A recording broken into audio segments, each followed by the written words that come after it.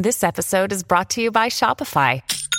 Forget the frustration of picking commerce platforms when you switch your business to Shopify, the global commerce platform that supercharges your selling wherever you sell. With Shopify, you'll harness the same intuitive features, trusted apps, and powerful analytics used by the world's leading brands. Sign up today for your $1 per month trial period at shopify.com/tech, all lowercase. That's shopify.com/tech.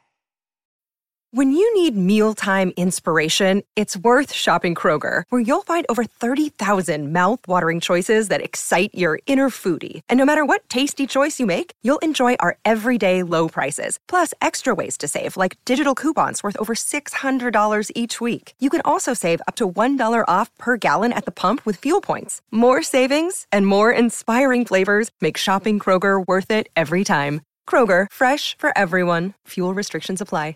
Welcome to the Artificial Intelligence Podcast with your host, Dr. Tony Huang. Today, I'm with Babak Hodjat. Babak, can you give a brief introduction about yourself? Sure. I'm the CTO AI for Cognizant. Cognizant is a very large services company. We have more than 350,000 employees around the world.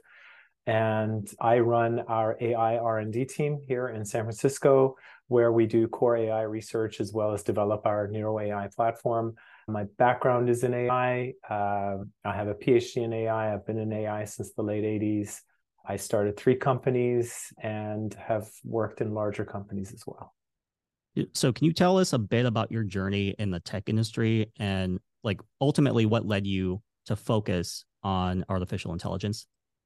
The reason was initially very personal. It was just, I wanted to figure things out. And when I thought I figured out how computers work, that very same day, a friend of mine challenged me to try to figure out how the brain works. And it was a slippery slope from there.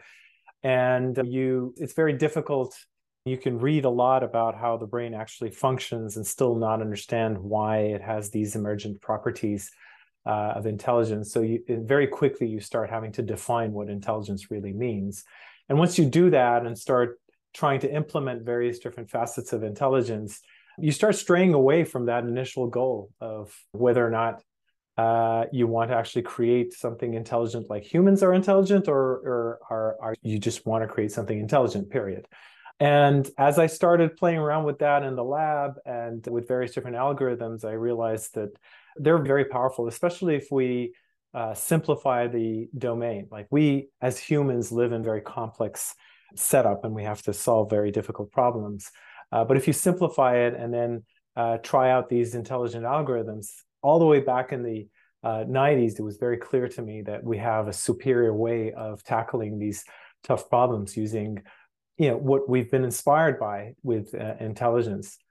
And so I started thinking, okay, it might make sense to try to focus on bringing that kind of intelligence and AI to the real world and using it in practical applied applications. So that's how I got started, and that's pretty much been my career since then. So as someone who's been at the forefront of AI development, how have you seen the field evolve over the years? Yeah, it used to be that I had to start meetings by defining what AI is. That's no longer. Everybody thinks they know. So I've had that, right? They're like, what is this buzzword, AI? Yeah, exactly. And now you have to level set as to what you think AI means. And AI has always had this problem of expectations. The field itself has oscillated between wanting to create a single system that is intelligent like humans are, sort of AGI. And it is what many of us got into the field for, is like, how do we make an algorithm be as smart as humans are? But the field itself has gone from that to, hey, let's split it apart and look at what are the various different facets of intelligence, and can we actually define them and tackle them separately? Can we then bring them together? And it's very difficult to run it in the environment that humans are running in. And so maybe simplify the problem. In the late 90s, AI was really defined as intelligence manifested in an agent. And that agent had a defined domain in which it had some autonomy and could act and on behalf of humans and alongside other agents, so multi-agent systems back then, to try to solve a problem. We moved from that to machine learning, distributed machine learning. How do we, it's a short step from simplifying the domain to getting multiple agents working together to going, let's make these agents as simple as possible and then make it a very large community of agents working together. And then moving on to, for example, deep learning and neural networks, where you have these neurons that are little idiot savants that are very simple in their domain of operation, but they work very well alongside others, to getting to a point where, okay, I want this learned. So I really want the behavior. You can't program this thing now. There's so many neurons, so many agents, quote unquote. So I want it to settle on its behavior through learning, which is deep learning. And then through deep learning and large language modeling, we now are back to the point where we're like, oh, there's this one system. It's very powerful. It has these emergent behaviors, like it understands language, it understands how to translate, it can write code, it can write test cases for code, and maybe it's intelligent. Maybe this is it. Maybe this is AGI. And there was a brief moment when it felt that way. But now, back to reality, we're thinking, okay, we've happened upon a system that's very smart and it operates on using language, like natural day-to-day language, but it's not something that we can use just like out of the box and have it do stuff for us. In fact, the best way of using it is in an agent model. So we're come full circle where we're thinking, okay, take these large language models, give them a persona, and have them work with other large language models with different personas, all working together towards some sort of a goal. And I'm happy to report we're back to where we were in the 90s with multi-agent systems. Yes, every company right now is dipping their hands into AI. Like, it doesn't matter what industry vertical you're in, everyone's like either experimenting with it, they're curious about it. In your opinion, what are some like considerations for enterprises that are looking to make sure that they secure their future using AI? Yeah, that's a great question. Step one for many of our clients has been, hey, we see this powerful system, and most folks that we talk to, their first experience has been through ChatGPT. And how do we bring this very powerful technology in? And initially the thinking, given the media has covered mostly the weaknesses and risks, has been, how do we do this in a low risk, high return, high impact way? And a lot of the use cases have been inspired by what we know something like ChatGPT to be good at, such as machine translation, a chatbot, like a very powerful chatbot where you can actually follow up and do dialoguing with it. You can have it write code and maybe augment your coding. It can come up with, I don't know, sales strategy or marketing material, or come up with a really snappy acronym, or do your son's college essays or whatever. So that has inspired folks to say, okay, what are those types of use cases? And everybody has that. Like, everybody at the end of the day has some sort of machine translation or support, like call center support or chatbot use case anyway. So that first wave of adoption has been on that. But the key though is, how do I, as an enterprise, as a business, set myself apart from my competition? So that goes beyond, productivity for my employees. It's now you're starting to think, okay, what is the KPI I measure success on? Strategically setting me aside from my competition. Let me start from there. And now look at the workflow within my business that leads to that KPI. And let me see where along that workflow I can impact using generative AI. And it doesn't come naturally. It's not the first thing we think about when we think about AI enablement. But I think at least at Cognizant, we really advocate that sort of thinking. What is better than actually tasking your AI to optimize against your KPI? That gives you a sense of what is the art of the possible. And the optimization is actually impacting directly rather than an indirect, it's 95% accurate. Yes, it's accurate, but how does that translate into dollars? Or And so I think that's where we're taking it. And we're starting to see the beginnings of that. It's still early days, but we're starting to see companies think strategically about it, even at a board level strategic, like how do we bring this in and set ourselves. So I don't know if you've caught up with the news, but at Microsoft, they released they pretty much went full auto with news curation. And very recently, there's a UK publisher named The Guardian where they published an article, and then Microsoft had a poll that would be automatically generated based on articles. And unfortunately, The Guardian was talking about like a murder victim, and then Microsoft had a poll that appeared that said vote to see or take a guess as to how this person died. Did they get murdered? Was it like suicide or something like that? And that blew up the internet. And you and I were both innovators, and so I'm actually curious on your take on how companies can balance innovation with like ethical considerations when they're trying to deploy AI. Microsoft in the last 3 years, they went all in on news curation that's AI powered. And then now we're seeing these like backlashes from it because they went full auto with it. Like, how do you balance those two? There's going to be some butting heads between innovation and some ethical considerations. Like, how would you balance it? Yeah.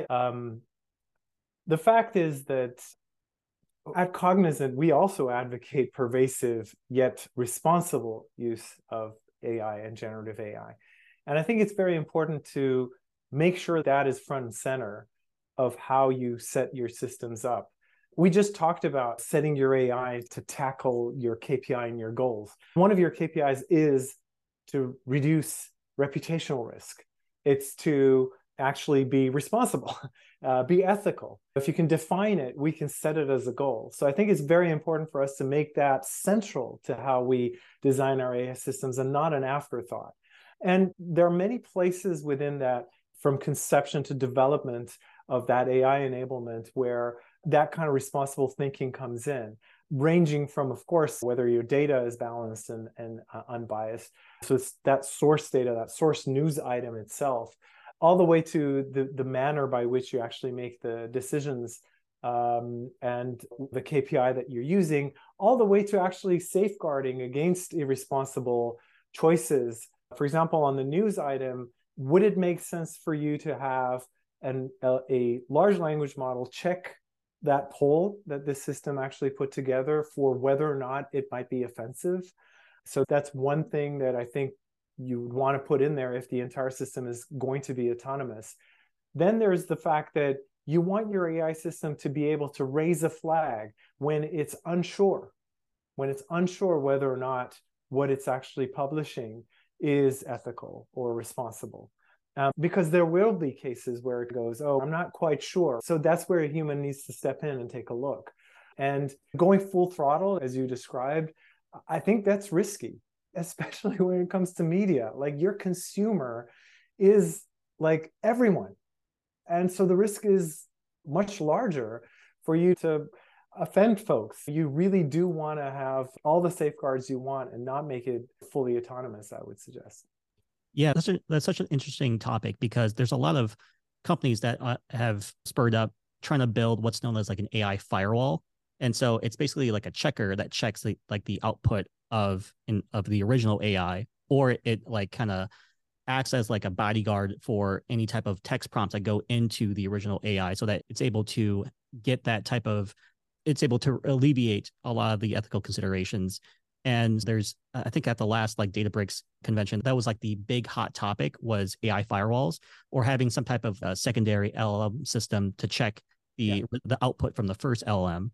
For sure. Yeah. It slows things down a little bit. It might be a little bit costlier to do, but it's actually safer. Now, there is a caveat. There's still a weakness in that. At the end of the day, you have the decision as to what kind of poll to create being made by a black box system, for which you really have very little about the logic it uses to decide how to construct this thing. So what you're faced is, okay, construct it, and I'll put a safeguard on that. So I'll have another LLM like the firewall that you're talking about, looking at it and going, this might be a problematic. However, that second one is also a black box. So you still don't know how it's making its choices. At Cognizant, we advocate the use of white box decisioning systems at that last point where an actual decision needs to be made. Because then it's fully transparent. I know exactly what logic this system is using in order to make the decision.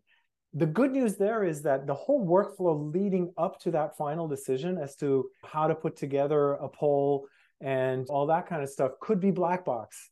That's perfectly fine. Like your prediction of how consumers, readers are going to respond to that, whether or not you'll get a lot of hits, all that kind of stuff, all that could be black box. It's that final decision you make based on those predictions that can be white box and explainable using technology that automatically constructs rules. We know, for example, large language models are good at writing code.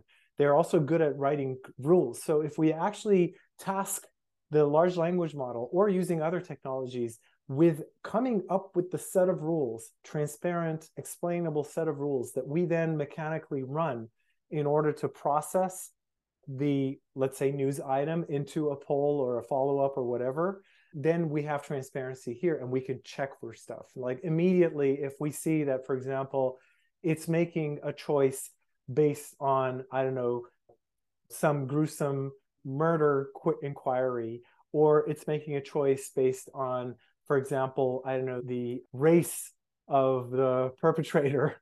That's a bad thing. And you want that reflected right there in the rule set. And you want to be able to identify it and get rid of it.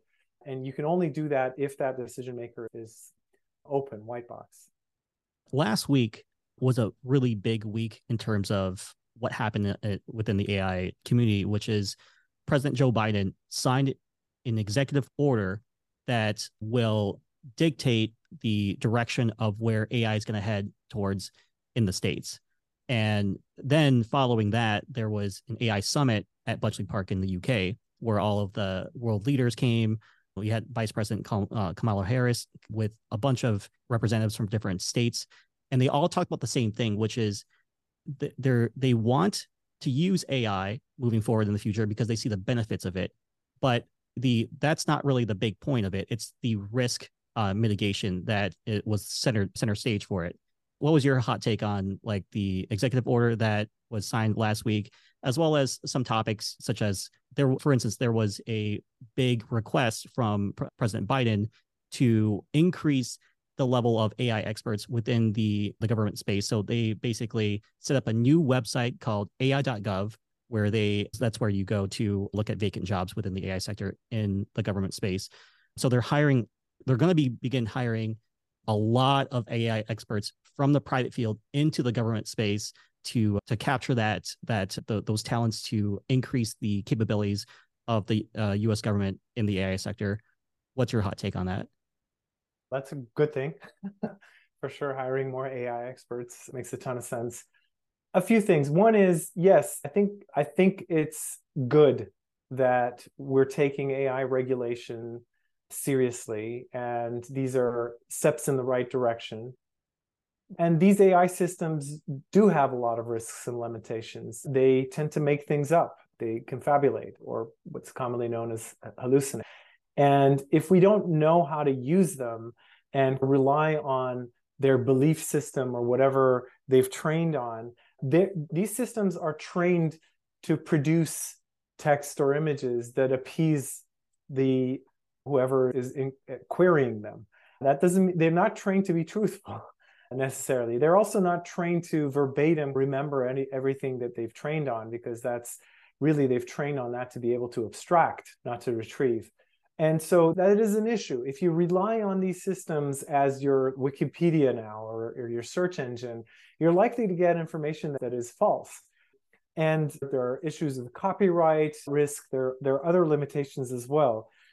Now, I think some of those are addressed in what came out of President Biden's communique, but mainly the target is the few large companies that are able to develop these large language models, because building these models is not easy. And so you have to have a very large data set and a strong AI team and a lot of money to be able to actually train these. It's in the tens of millions of dollars every time you train one. So not everybody's actually training them. So the regulation mainly is addressing those folks. If you're actually training a large language model and you want to put it out there, we want to be like testing that, kicking its tires. There are some regulations we want to have in place as you developing it, which is all well and good. What it misses out on, and what I'm not seeing as much, is what I believe to be the biggest risk with this technology, which is the technology in the wrong hands. You can do really bad stuff. You can do very good stuff with this technology, but you can also do very bad stuff with the technology. And the technology is out there right now. So there's some limited control over these commercial large language models, which today are the state of the art, like GPT-4 or Claude. But there's also these open source models, open source in quotation marks, where the weights of the models are available. In fact, even the foundational models that haven't been fine-tuned are available for download. You can download them. Some of them you can actually run on your laptop as well. This opens us up to all sorts of misuse. The least we can do is categorize what are the misuses and to come up with at least some form of training, maybe certification for folks that get access, in fact, to the raw foundational models that don't have the safeguards, and some limitation on how you publish, I think is important. And I think it's neglected. I don't think we're looking at it. It feels to me like we're either mischaracterizing this technology as the be all and end all, just ask it something and it will answer. And therefore we should make sure it answers correctly. I think that's wrong. The premise is wrong. We shouldn't be using these technologies just to answer any question. We should use them as agents that work together to solve problems for us. Then there is this thinking that, okay, if we regulate the process of generating them, creating them, developing them, then we're good. And I don't think that's sufficient. And then there's this whole noise, like science fiction almost noise about how, oh, we're hitting singularity and these systems are going to take over the world. And to me, that's just a big distraction from the fact that you have these foundational models and open source models out there today that can produce stuff that can impact our democracies and ways of life. What's more immediate and dangerous than that? And I don't think it's being addressed as much as it should right now. Yeah, to my understanding, you have been responsible for creating the world's largest distributed AI system. Is that correct? Yeah. So what were like the challenges that you like came up with when you're trying to work at that type of scale? Oh, yes. So we use a different technology called evolutionary computation, which is inspired by natural evolution, very similar to how neural networks, deep learning, LLMs are inspired by how the brain operates and neurons, networks of neurons in the brain. This system is inspired by natural evolution. Both are caricatures. They're very far from the actual reality, but they work.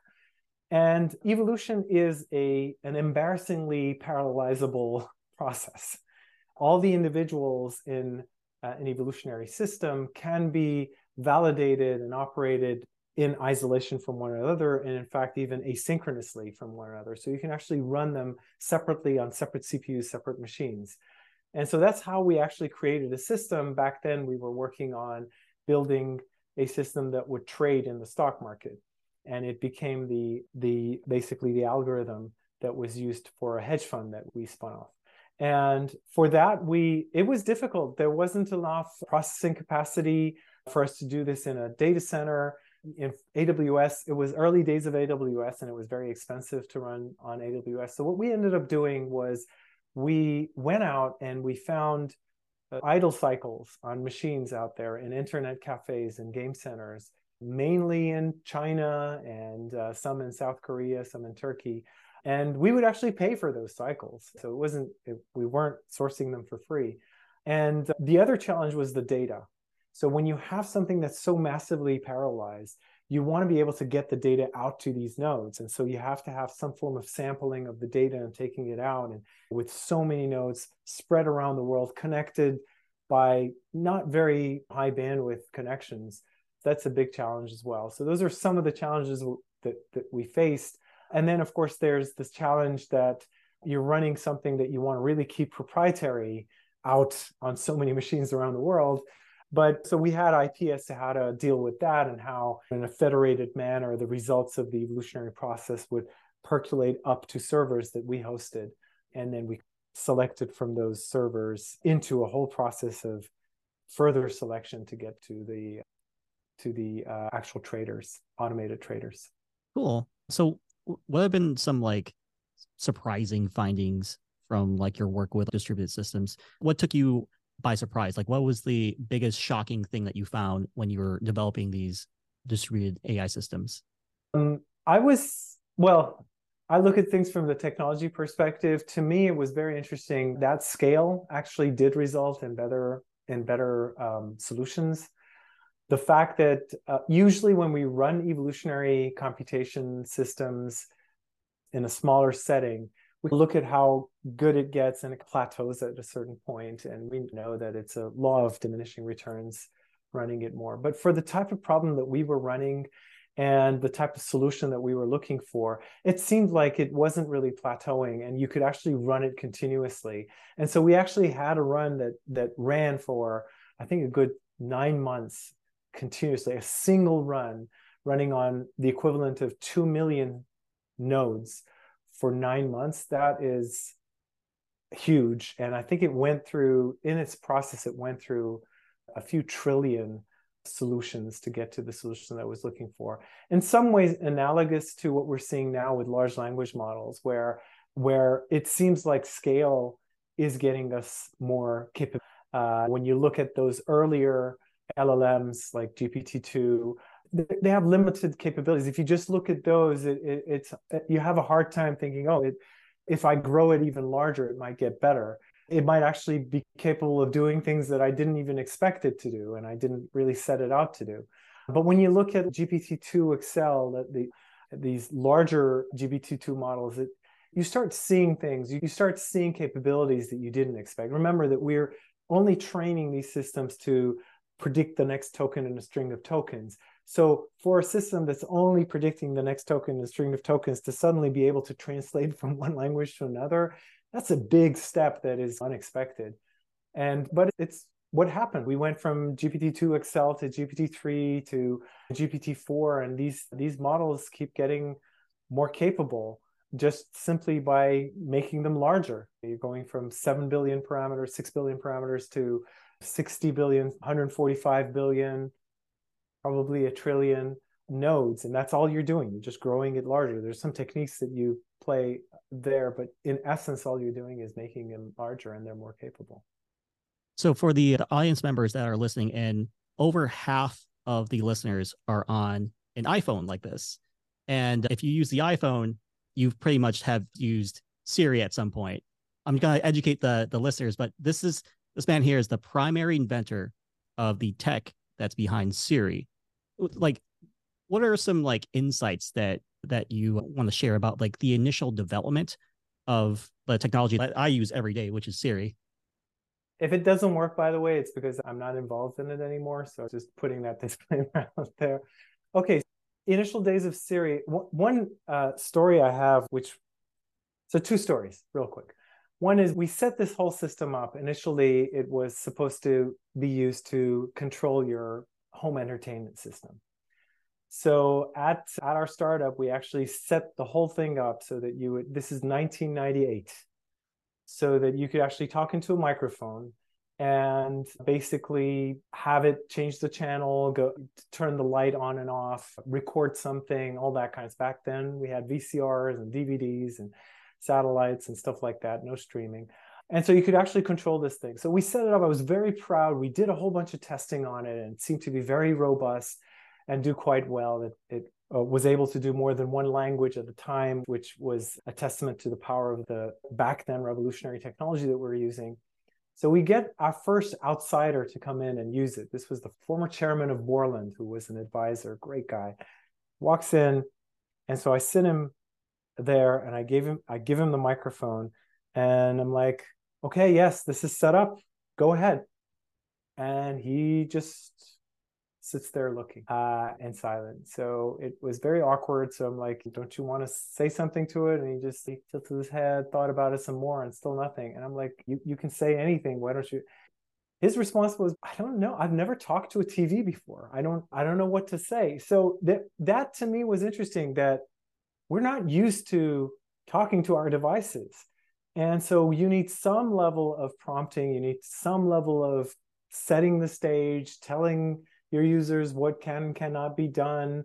Otherwise, it's not like a human sitting there. So that was one interesting learning that I had. The second one was, we had set this up with a car company, and we were experimenting with them. It was supposed to be in car, so you could actually use Siri, but it was in a car as you were driving. So it made a lot of sense to be like hands-free and so forth. Even today, I think a lot of the use of Siri is in cars. Okay, this is the setting. And we were trying it out, and we were trying it out on a speech recognition system that was slow. So not the natural language processing piece where I was working on. It was just translating the voice into text that was taking longer than you'd like. And there was this silence, and it just didn't work. And people would start talking, and it just didn't work. So what I did was, actually not me, the car company engineer was really into Yoma. So he put some Yoma concerto on there so that when you give it the query, the Yoma plays, and that takes maybe 5-6 seconds, and then it responds. And the first 3 or 4 times you use that, it's actually pleasant and nice and great. You're listening to some Yoma, but the Yoma was starting over again every time. And I was playing around with it over a weekend. It was just driving me nuts. The same few notes over and over again. So what I did was I came up with this list of snappy, funny answers that the system or sort of responses the system can give initially, while in the background is working on provisioning the response, like giving you directions or whatever, setting up the karaoke, whatever else you want to do in a car. They have karaokes for this. Anyway, so I had this. It was 20 things, and in amongst them were things like, the system is taking too long, but let's give it another few seconds, ranging from that to things like, let me consult with my AI backend, blah, blah, blah. And it was picking it randomly. So that was the weekend. On the Monday, when we started testing it again, the test scores for our usability shot up. Everybody was like, oh, this system is so much smarter. The fact of the matter was, we didn't change anything in the back end. The intelligence of the system wasn't changed at all. We just had a list that we were picking from randomly. And it gave the impression to the user that the system is much smarter. And that we learned from that. In the original, still today with Siri, there is actually a lookup table for some subset of queries that come in that makes Siri, at least initially, it made it feel much smarter than the alternatives. Like, you could ask it to tell you a joke, or you could ask it to tell you the meaning of life.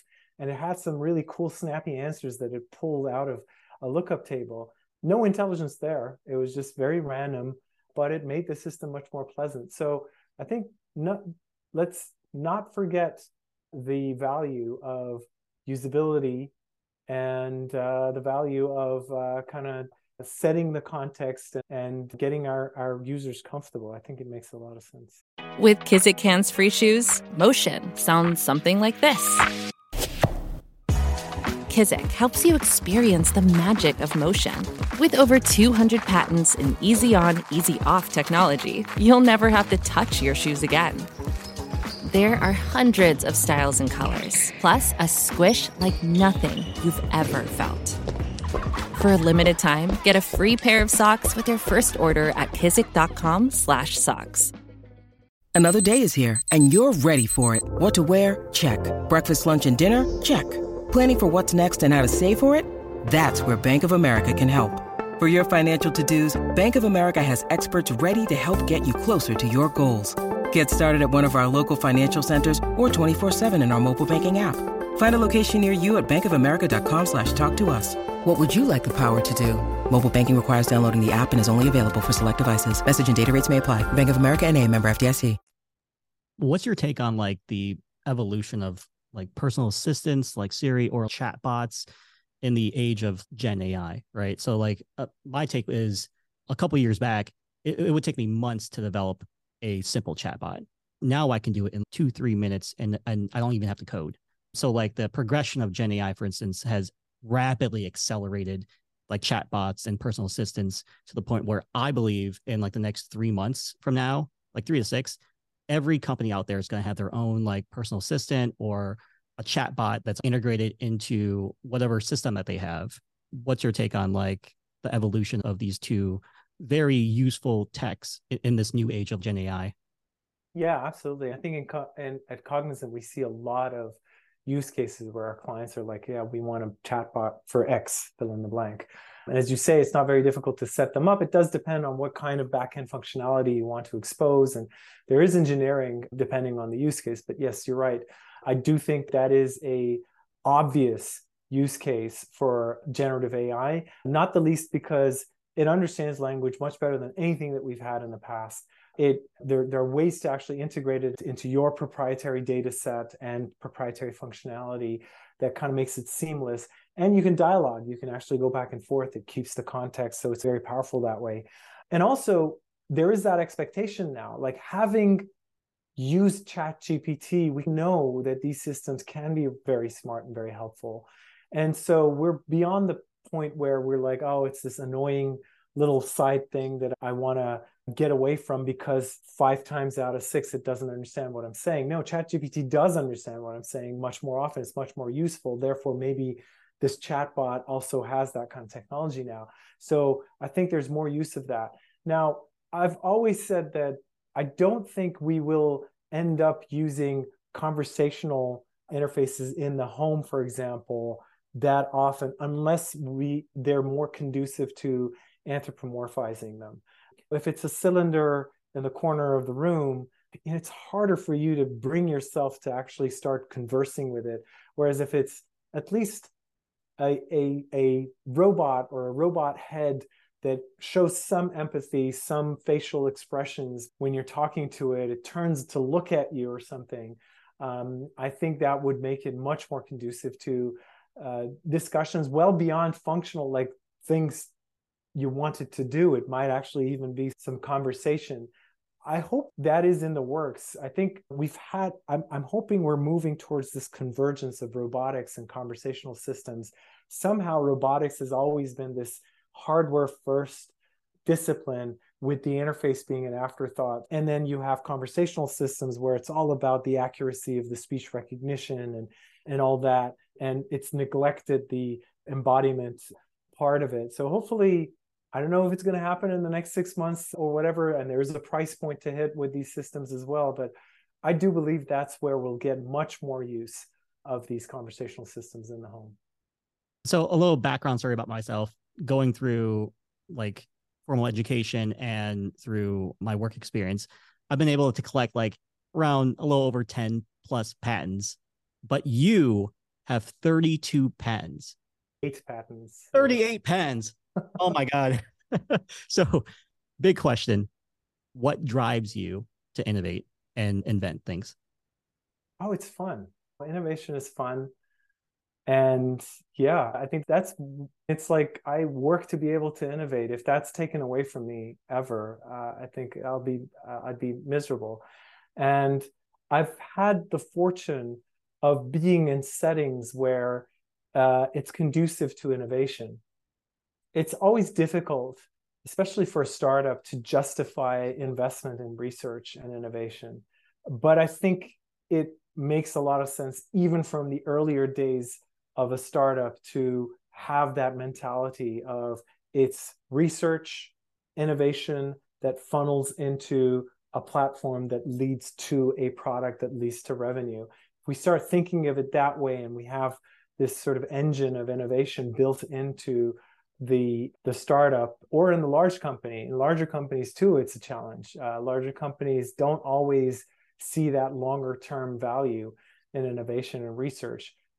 I think it pays back. It pays back big time because it is at the end of the day the differentiation that you bring to the table.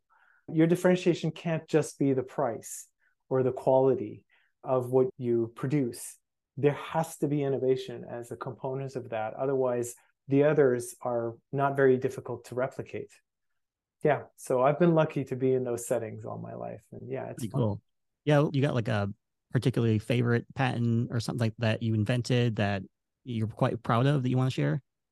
The very first patent is on multi-agent systems to tackle natural language tasks. And I was very proud of it. It was my first patent. The language I used in describing how you would actually uh, have these agents communicate with each other was natural language. Like even in the patent, as you read it, the queries, do you know anything about this? Oh, yeah, I can do this part and so forth. So the way I described it was not in formal language, it was in natural language. Back then, I didn't think that we would, a day would come where that sort of agent, extensible, powerful agent, multi-agent system could be driven by large language models that do actually understand language. But I think that's where we are today. We can just imagine if you had a large language model representing various different functionalities, and these agents, so to speak, would be able to communicate with each other and you as they try to sort of on your behalf get something done. That was the subject and the vision of that first patent. I hope I'm not after the fact projecting too much on it, but at the time I was very proud of that. I've also had a couple of patents on decision making and explainable decision making, for example, that I'm very proud of, and they're very topical today because, as I said, I think all AI and analytics and everything we do is at the end of the day in the service of decision making. I think it's naive to think that decision making is the exclusive domain of humans. Humans are, in fact, in some respects, not very good at decision making, as we can see from the state of the world. And so I think technology that helps augment and improve decision making is quite fundamental. So today, OpenAI had Dev Day, and some of the really hot stuff that came out of it was they have the new GPT-4 Turbo, which now has a context window of 128K, which now they're placing themselves directly in competition with Anthropic, which has 100K. Yeah. And then furthermore, they've previously released DALL-E 3, which is to be more competitive against Stable Diffusion. They have a text-to-speech that's built into it. In your opinion, like, how do you view the current state of like conversational models like ChatGPT? Yeah, I think these are fundamentally very important incremental improvements to the technology.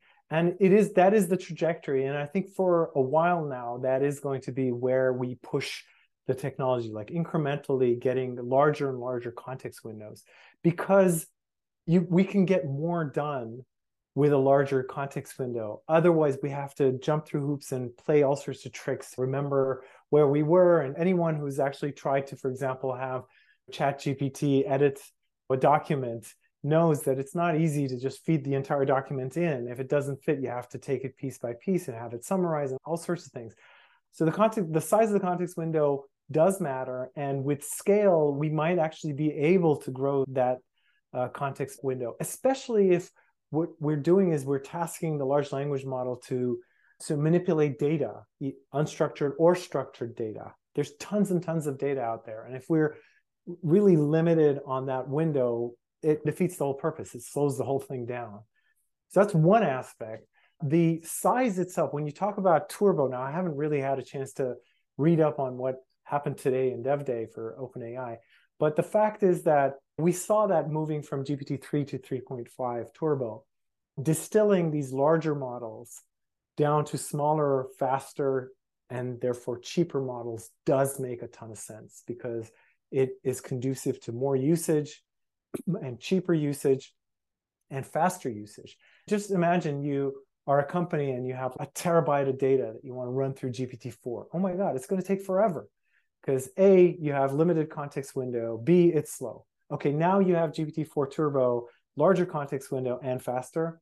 Awesome. That kind of cuts down on the time it takes for you to process that with a more powerful model like GPT-4.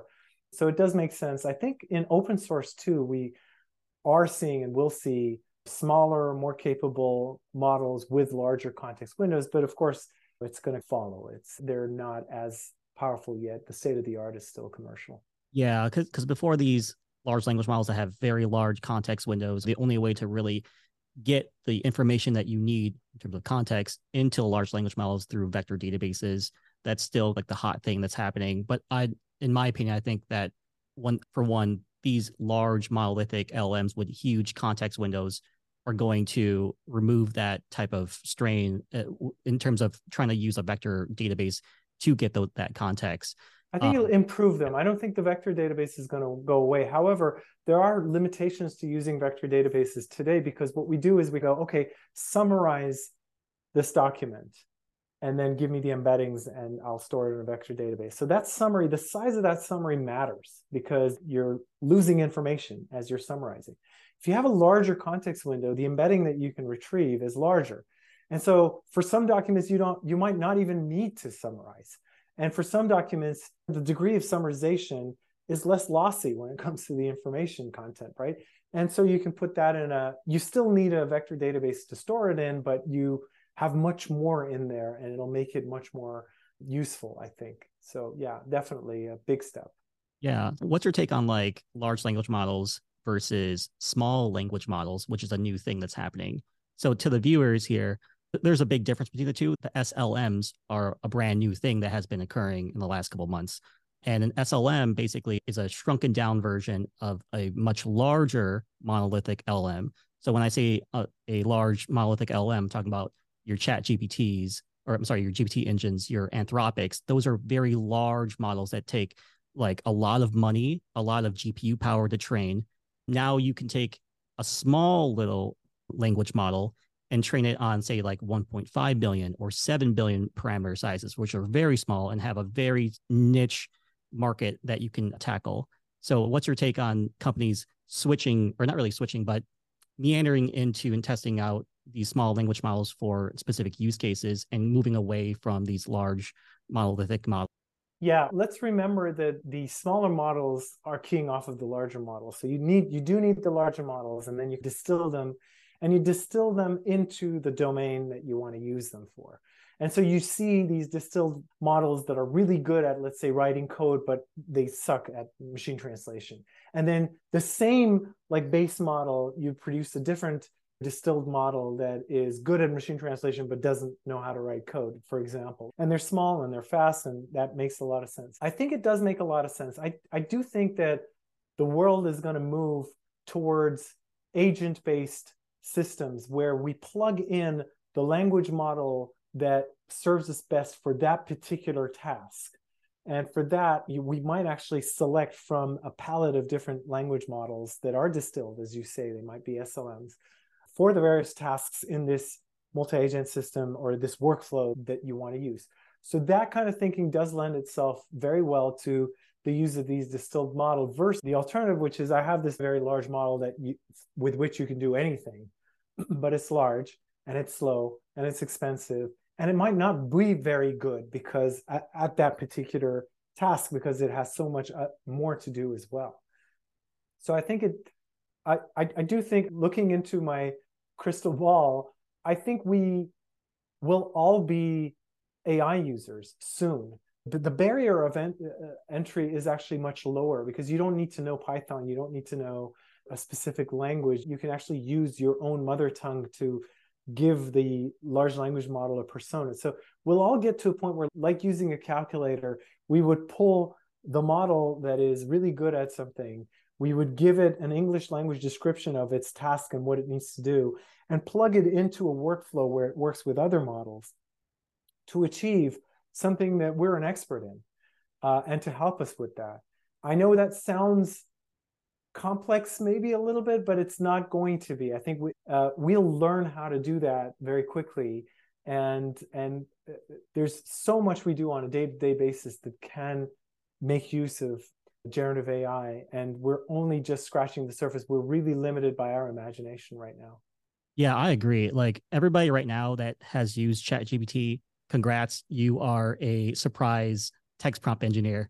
And yeah, and I think the next coding language moving forward is going to be English. We're going to be moving away from trying to build all this complex code with these engineers, and we're going to have these pick and place modules on a like a workflow that you could just click and drag, and then all you have to do is just type in natural language in English what you want, and it's going to give you that output.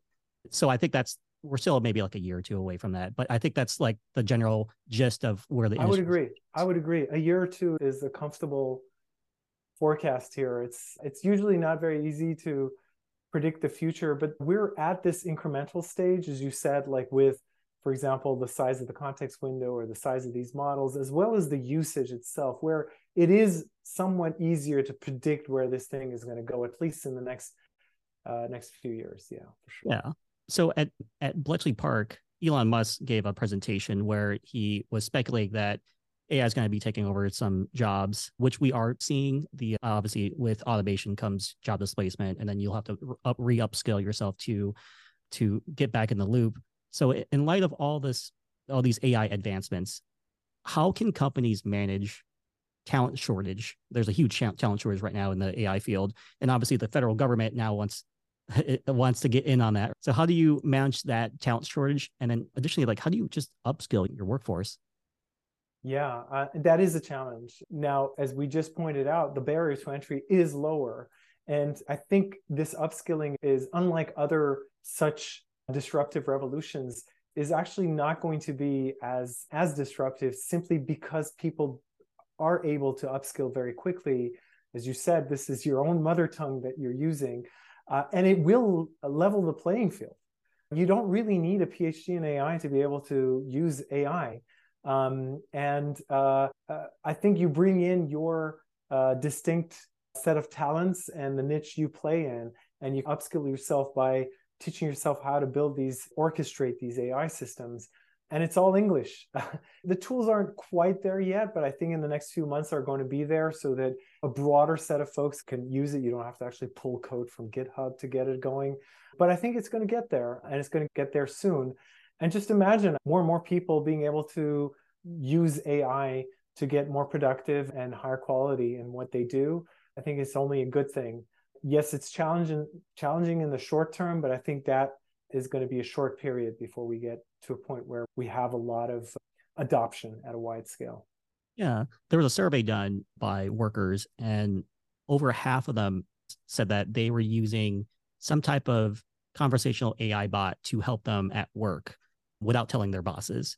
So in your opinion, like, what's your vision for like the future of work in this like ever-growing AI-driven world? Definitely. I think the use is already pervasive. Folks who've been slow to adopt it just look at their kids and they're like, oh, okay, this is something I can pick up. Like, I remember back in the day when I was coding and using a computer, my mom was a technophobe, and she was like, oh, she saw the keyboard and she would freak out. But that's not the case now. It's for all of us, regardless of age group and even education, we're able to actually pick this technology up and run with it. Yeah, I think the future of work is a rethinking of how we weave AI and orchestrate and engineer it into doing what we need to do. And then will come the disruption. So right now, we are organized the way we've always been organized in our companies and at work, which is a human-centric way of organizing, which sits on top of our strengths and weaknesses and decision-making in these hierarchies. I think the first wave is going to be, okay, let's just adopt AI-based means to improve on that. But sooner or later, I think we will start rethinking that organizational structure as well, because we can now plug in AI systems that can autonomously make some decisions and will not need to be ordered in that kind of elaborate hierarchy in order to work, because human societies work that way. It's harder to imagine what that might look like, but I think we will gradually get there, just out of necessity. Organizations that will cut down on the inefficiencies of a human-centric decision structure are just simply going to be better and prevail. That is probably quite a few years out, but I think that's where we're going to get to. Yeah, Babak, if I needed to get in touch with you, like, how would I do that? Yes, hit me up on LinkedIn. I'm on LinkedIn. Just search for Babak Hodjat, Bakhodjat. Be very happy to hear from you. And yeah, connect to me there. Cool. So in your opinion, looking at just the broader picture, right? Like where do you see AI going in the next couple of years? Let's just say the next 2 years. For me, I'm anticipating that every single company out there is going to have a chatbot, and that's coming very soon. It'll be in a matter of months. Like every company will be able to slap a chatbot in pretty easily, be able to chat with their data. I also think that everyone's going to be able to like chat with their like documents and data. For instance, like ChatGPT has their own upload your own PDFs and chat with it. They recently released a connector that allows you to connect with Microsoft 365 and be able to grab larger amounts of documents to be able to chat with it. I think that's going to be played out. But what's the big move, the big next move that's going to happen? That's going to be groundbreaking. Yeah, I think this will start off with disparate chatbots, each having their own roles, primarily where that sort of interaction is happening even today. Oh, I want access to some document, or I want access to some data somewhere, and it's easier to just type it in. Or for support with customers, not just internal, but with customers as well. But gradually we'll get to a point where what we expect is to have a single interface that does all of that, gets all of that done. Now, regardless of whether in the background is actually using a number of different LLM agents, generative AI agents to make that happen. And our expectations will go up as far as what we expect these systems to do beyond just, oh, get me some information. It's going to start being consultative, not just get me some information, but tell me what to do with it and what kind of action to take. And, oh, if I take this action, what's going to happen? Give me an alternative that has better outcomes that you predict. Hopefully, we'll also get to a point where we expect our AI systems to give us a sense of how confident they are for specific predictions and recommendations that they make to us. That's a taller order, and I think it's important, though, for us to remember that we shouldn't be taking whatever these systems say verbatim. Even as humans, sometimes we feel like, okay, I'm in unfamiliar territory here, and I'm not as confident. So I think it's important for us to take all of those like usability aspects of these systems into consideration. And it's only when we expect these things that folks like myself, that are engineers, will actually provision them. I think that's in the shorter term, that's where we're going to go. And then lastly, do you have any advice for aspiring AI professionals or like entrepreneurs that want to get into this AI field? Like I'll go first, right? Like for instance, if you come up with this really cool idea that was going to be popular, I would say don't go after that, because these big companies are going to go and wait for these smaller companies to make a dent, and then they're going to immediately release a product on their own platform that's going to kill it.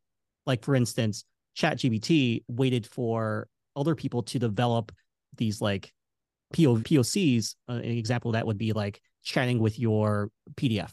There's been a lot of companies that create these chatting with your PDF product offerings. They just waited to see like how that market would react, because those companies are taking the risk first. Once they've seen that, they immediately just flipped a switch on their own platform, and now you can upload your own PDFs and be able to chat with it. So for me, I would say things that are very obvious, that's a pain point, don't go after that, because those big companies are just waiting for you to take that risk first to test that market, and then they're going to immediately introduce that as a product offering to kill off that company. I would say go after like niche like problems, like things that like these big companies don't care for, but yet you can still offer a lot of value to your customers. Like, what's your take on that? I would totally agree. A company like OpenAI is putting a general purpose AI out there, and you can't beat them at what they do, unless, I shouldn't say can't. You can. It will take a lot of innovation. And these days, unfortunately, a lot of money as well to build large enough competing systems. But where you can play is in an area where you are the domain expert, and you can build something differentiated by utilizing these systems. And OpenAI wouldn't want to play in that very specific domain, and that's where you will shine, and you will bring in some of the trade secrets and learnings as to what works and doesn't work within that particular domain. It's like the early days of computing. Like in the early days of computing, you wouldn't go out and create something generic that's just compiles and runs code. That's something that larger companies do. But you would go out and build an application in a specific area that does really well, and you would excel there. Yeah, totally agree with you. I think that's the way to go. Thanks so much for being on the show. And to the viewers, stay curious.